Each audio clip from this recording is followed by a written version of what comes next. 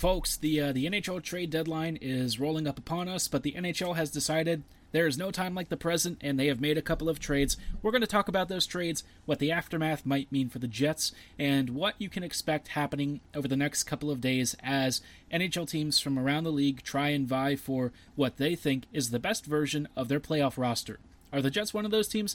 We'll talk about whether they should really be interested or who they could potentially pursue if, in fact, they decide to be maybe a little bit more ambitious than we expected. All this coming right up on tonight's Locked On Winnipeg Jets. You're Locked On the Hockey Jets, your daily podcast on the Winnipeg Jets. Part of the Locked On Podcast Network, your team every day.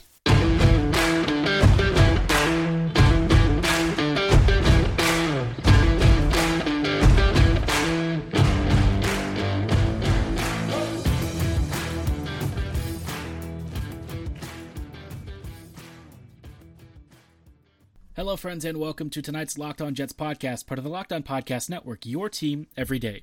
I'm your host, Harrison Lee, an avid Winnipeg Jets fan and an online blogger. You can follow me on Twitter at HLLivingLoco and at LO_Winnipeg Jets. As always, thank you so much for making Locked On Jets your first listen of the day every day. If this is your first time listening, or if you are a veteran listener and aren't yet subscribed, be sure to hit that subscription button right now on your favorite podcasting platform of choice, including Apple, Spotify, Google, Megaphone, and Odyssey. Doing so is 100% free of charge and ensures you never miss another episode. But most of all, we just really love and appreciate your support. Now, tonight's episode is going to be pretty jam-packed with some thoughts on the trade deadline, which is rolling up upon us. Obviously, the Jets are going to be a bit of a subject of contention for some because Winnipeg, it's in a weird spot, right? The Jets don't really seem to be buyers, but they're also not indicating that they're selling anyone. So when you find yourself stuck in a position like the Jets are, oftentimes, I think that there's a tendency to maybe be a bit conservative.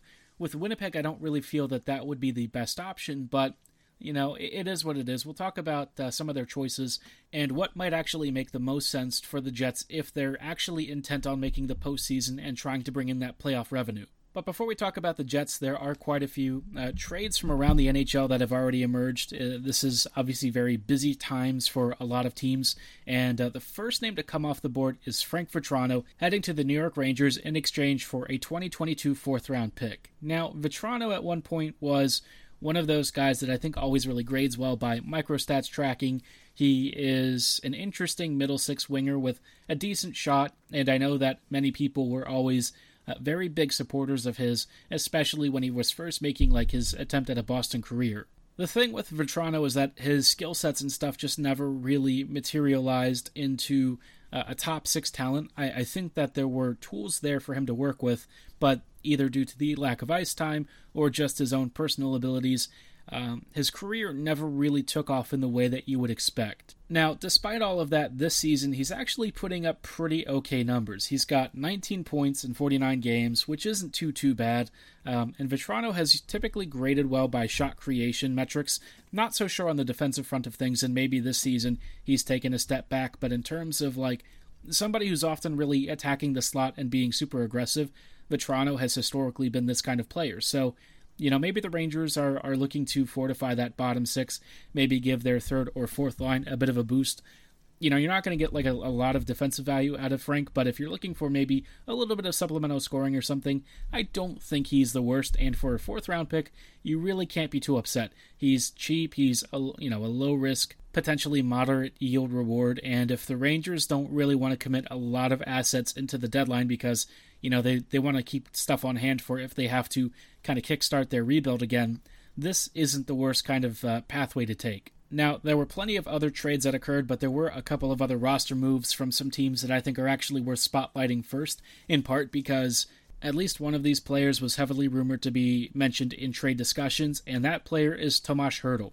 Hertl has actually re-signed for 8 years at a little over $8 million per season, which this is a very monstrous contract, and as much as I love Hertl, I do have some questions about it, in part because Tomas, he hasn't really stayed healthy, and it's a lot of money to commit to a guy who's 27, 28, and I do love Hertl. Again, I think he's a phenomenal player, but in terms of where the Sharks are, in terms of Hertl's own injury history and what the Sharks are probably looking to do in the future, I don't know if I would really have thought this one as the best choice of action.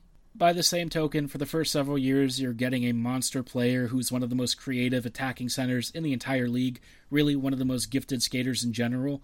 And if Hertl actually stays healthy for a decent stretch of time, he is going to light this league up. I mean, he's always been doing it for many years.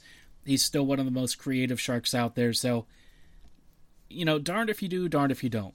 Now, he does have a no movement clause and a partial no trade clause for the first several years. It seems like they kind of expect him to start to decline once he hits his 30s, and if that's the case, then they would be interested in moving him, and his contract seems to have the structure for that, which I think is actually pretty okay. So, in this respect, I think the Sharks are kind of looking at this in terms of, we know that he's going to be good for maybe 3 to 5 years at most, and after that, you'll start to see him dip off. That's when we can maybe pay somebody to take his deal. But while he's still productive, you want to make the most of it, and it seems like San Jose is very much on track to do that. Aside from Tomas being re-signed, we had a couple of other interesting transactions. The one that definitely stood out is Matthew Perreault being waived. Now, no one else would really care about this except for maybe Montreal and Winnipeg fans, but, as a Jets podcast and as a Jets fan, I think most of us would probably agree with this notion that Perreault has maybe been one of the most beloved Jets acquisitions of really this entire 2.0 franchise. Frenchie has always been beloved by a significant chunk of the fan base. He is an advanced stats darling. He loves to be the life of the hockey party, so to speak. Very big personality, very outspoken. He's got a great mustache. And in terms of his on-ice performance, one of the most effective Swiss Army knife players, the league has ever really seen. We've had guys who can elevate lines by being such, ferocious forecheckers, creative players down low, especially near the goal line or the slot, and Perreault was always this kind of guy. If he hadn't been injured so much, I think the perception around him maybe would have been a little bit different, but, right before he left Winnipeg, we started to see that old Matthew Perreault come back where a healthy stretch shows he can score, he can create great passes, his pesky forechecking and wall work are both phenomenal. He's just kind of like a weird, almost Marchand-like kind of player, but, very skilled and very effective, but, also much cheaper, right? And without the durability, which is kind of a big thing. All that said, I would love for the Jets to bring him back. I don't know how that would happen, but if they were to claim him off waivers or maybe make a really cheap trade for him, I would be very on board with that for a couple of reasons, and the trading part I'll talk about later in this episode because I think that there is something to be said about the Jets wanting to stand pat, but maybe not wanting to overcommit a lot of resources into meaningless rentals. So we'll explore the Perreault deal maybe later on this show and continue talking about some of the really crazy NHL trades that have happened in just a little bit. Before we go any further, though, I thought you should hear about BetOnline.net and why they should be your number one choice for all of your online betting needs, especially as we roll up on these hotly contested and very exciting NHL playoff runs. Football might be over, but BetOnline.net has way more odds and info for this upcoming playoff season. From scores, totals, player performance props, to where the next fired coach is going to land, BetOnline is the number one spot for all things NFL betting in 2022. Not into football? No problem. BetOnline.net's basketball, hockey, boxing, and UFC odds coverage is the best in the business. From sports right down to your favorite Vegas casino games, BetOnline is your number one online wagering destination. They've even got great lines for all of you Winnipeg Jets fans, from player points totals to award winners and more. Want to bet on Hellebuck winning another Vezina trophy? Log into BetOnline.net right now and place your bet. BetOnline is the fastest and easiest way to wager on all of your favorite sports and play your favorite games. To get started, register for a free account with BetOnline.net right now. Start winning today because BetOnline is where the game starts. Hello, friends, and welcome back to tonight's episode of Locked On Winnipeg Jets, part of the Locked On Podcast Network, your team every day. Thanks for making Locked On Jets your first listen of the day every day. You should also be checking out one of our other fantastic podcasts hosting a very cool trade deadline special on Monday, March 21st at 3:30 p.m. Eastern. You can tune in to Locked On Fantasy Hockey's live trade deadline reaction show to get all the on-ice, fantasy, and betting analysis you need from hosts Steele Rodon and Flip Livingston. They'll be joined by our roster of local team experts throughout the show, so be sure to tune in as soon as possible. You can also catch my trade deadline thoughts on the following Tuesday. I'll give some thoughts on whatever Winnipeg does or doesn't, and give you some maybe key takeaways from the biggest trades or even some smaller ones if time allows. Now, like I mentioned, the NHL had a bit of trade deadline action already. We've seen some transactions made, and a couple of them maybe raised some eyebrows. One of the larger ones today ended up being Calle Jarnkrok from Seattle to Calgary, and in this case, what the Flames paid was Florida's 2022 second-round pick, a 2023 third-round pick, and a 2024 seventh-round pick. And then Seattle ends up retaining 50% of the salary to make the cap situation a little bit more livable. This one for me is kind of a funny trade because Jarnkrok, as effective as he is for a middle six two-way forward, I kind of feel like that might be a little bit pricey. I forget if Calle is actually one of those guys that has term, but in terms of a player that can be at least a solid defensive two-way forward that you can deploy in multiple positions, I think Sutter would probably be pretty happy with this. And the Flames, they didn't pay like something exorbitant. The second-round pick from Florida is going to be very late. And the 2023 third-round pick is still a lottery ticket at the end of the day, even though the 2023 draft is looking very deep. So you might say that for the Flames, who are maybe thinking of a surprise run, one that could potentially be very deep if they play their cards right. It's not the most expensive deal. I do think, though, that in the long run, I don't know if Jarnkrok really moves the needle enough to make Calgary that much better. I feel like the Flames need an elite finisher from somewhere, and the only way that they could really do that is by trading some really big pieces. And so this feels more like a consolidation of their depth players and adding to the middle six core, so that in case of injury or just adding a little bit more defensive reliability, the Flames can avoid overpaying for anything super crazy. Now, there was apparently a lot of competition for Jarnkrok, which is interesting, I think. Jarnkrok, for me, I just don't know how much he would really be able to move the needle for most teams, but I think he plays the style that NHL GMs foam at the mouth for, so I could have seen a lot of teams paying a decent price, and that's maybe why this was such a large package of picks. That plus the retained salary is always super valuable for a squad. But the Flames, I guess they did okay. I don't really have any particular feelings on this trade other than it happened, and it's an okay deal.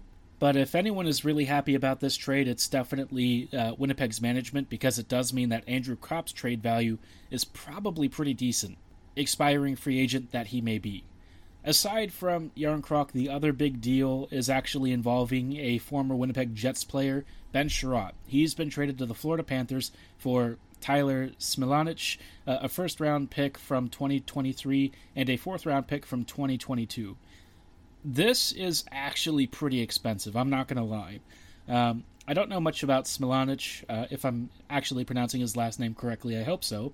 But the first-rounder from 2023, it's not going to be like a super high pick, but if that draft is really as deep as everyone is saying it is, this is a really good first to give up, and it's one that the Panthers don't necessarily need.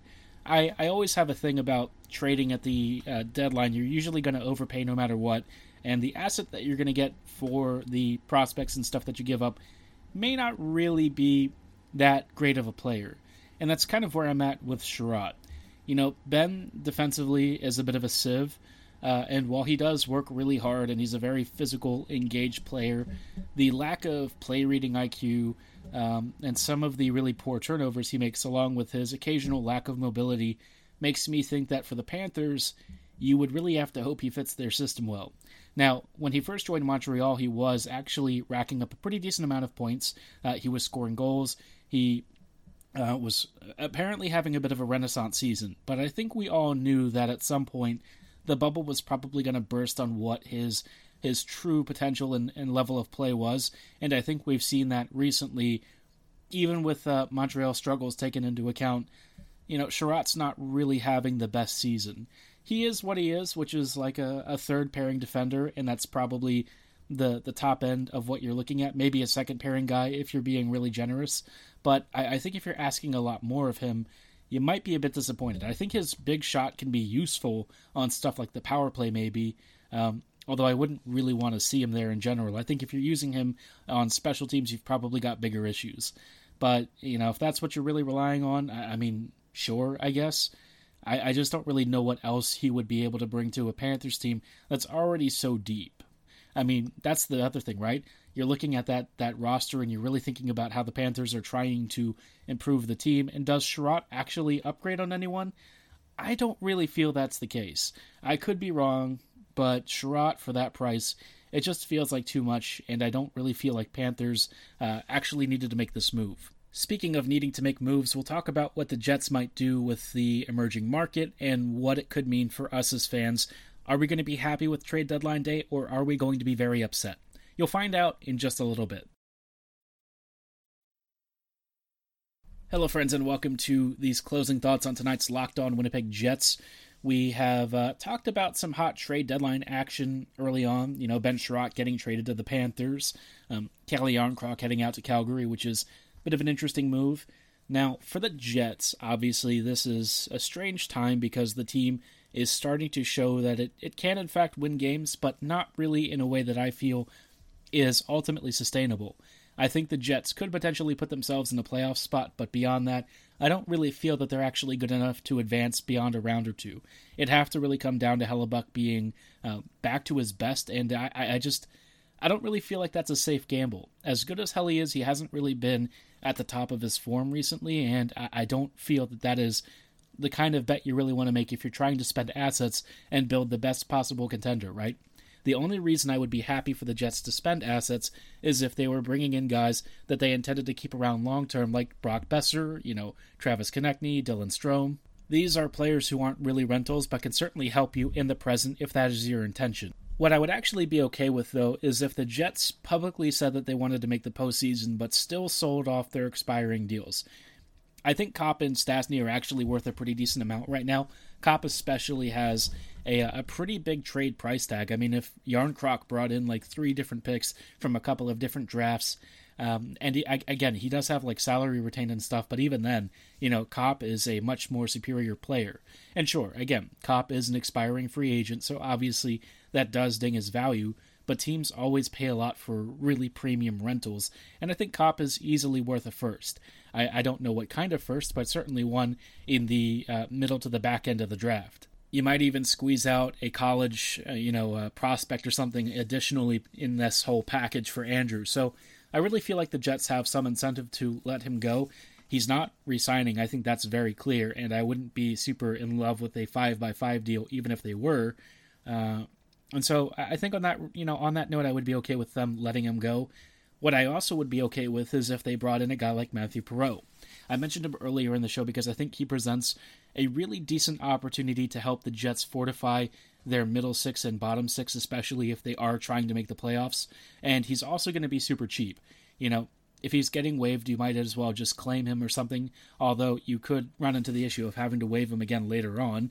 But, how many teams are really jumping at the bit to try and bring Perreault in? Yeah, I think that's probably a pretty small sample size. Winnipeg would have to be one of his bigger suitors, if there even were suitors.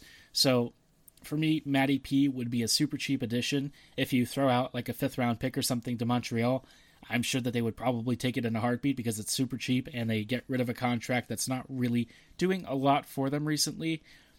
And I think for the Jets, it's a move that does actually kind of improve the bottom 6 because it's so bad, but it's not enough to where you're actually committing a lot of assets, and he probably doesn't move the needle enough to make the playoffs, right?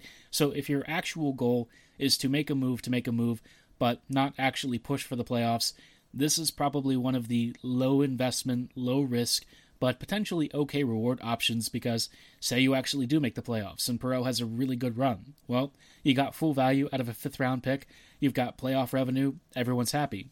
You missed the postseason, no big deal. All you paid was like a 5th-round pick. The Jets are going to have better draft seeding positioning, so I don't really see how either of these options would be particularly poor. I think in the ultimate end of things, I think the Jets benefit, and I think it makes a lot of sense for both parties to kind of have Perreault come home. I'd love for him to retire a Jet. I don't know if retirement is really on his mind, but if he wants to come to Winnipeg and hang up the skates as a member of Winnipeg before he, calls it quits, I'd be so happy with that. I think he's been one of my favorite Jets players of all time. I think that he's been a tremendous ambassador for this club, and if he wanted to say goodbye by ending his NHL tenure as a member of the Jets, I really feel like Winnipeg should be very much in on this, and he won't cost a lot. He's not going to be a huge cap burden. Bring the lad home and let him, send off his Jets exploits in style.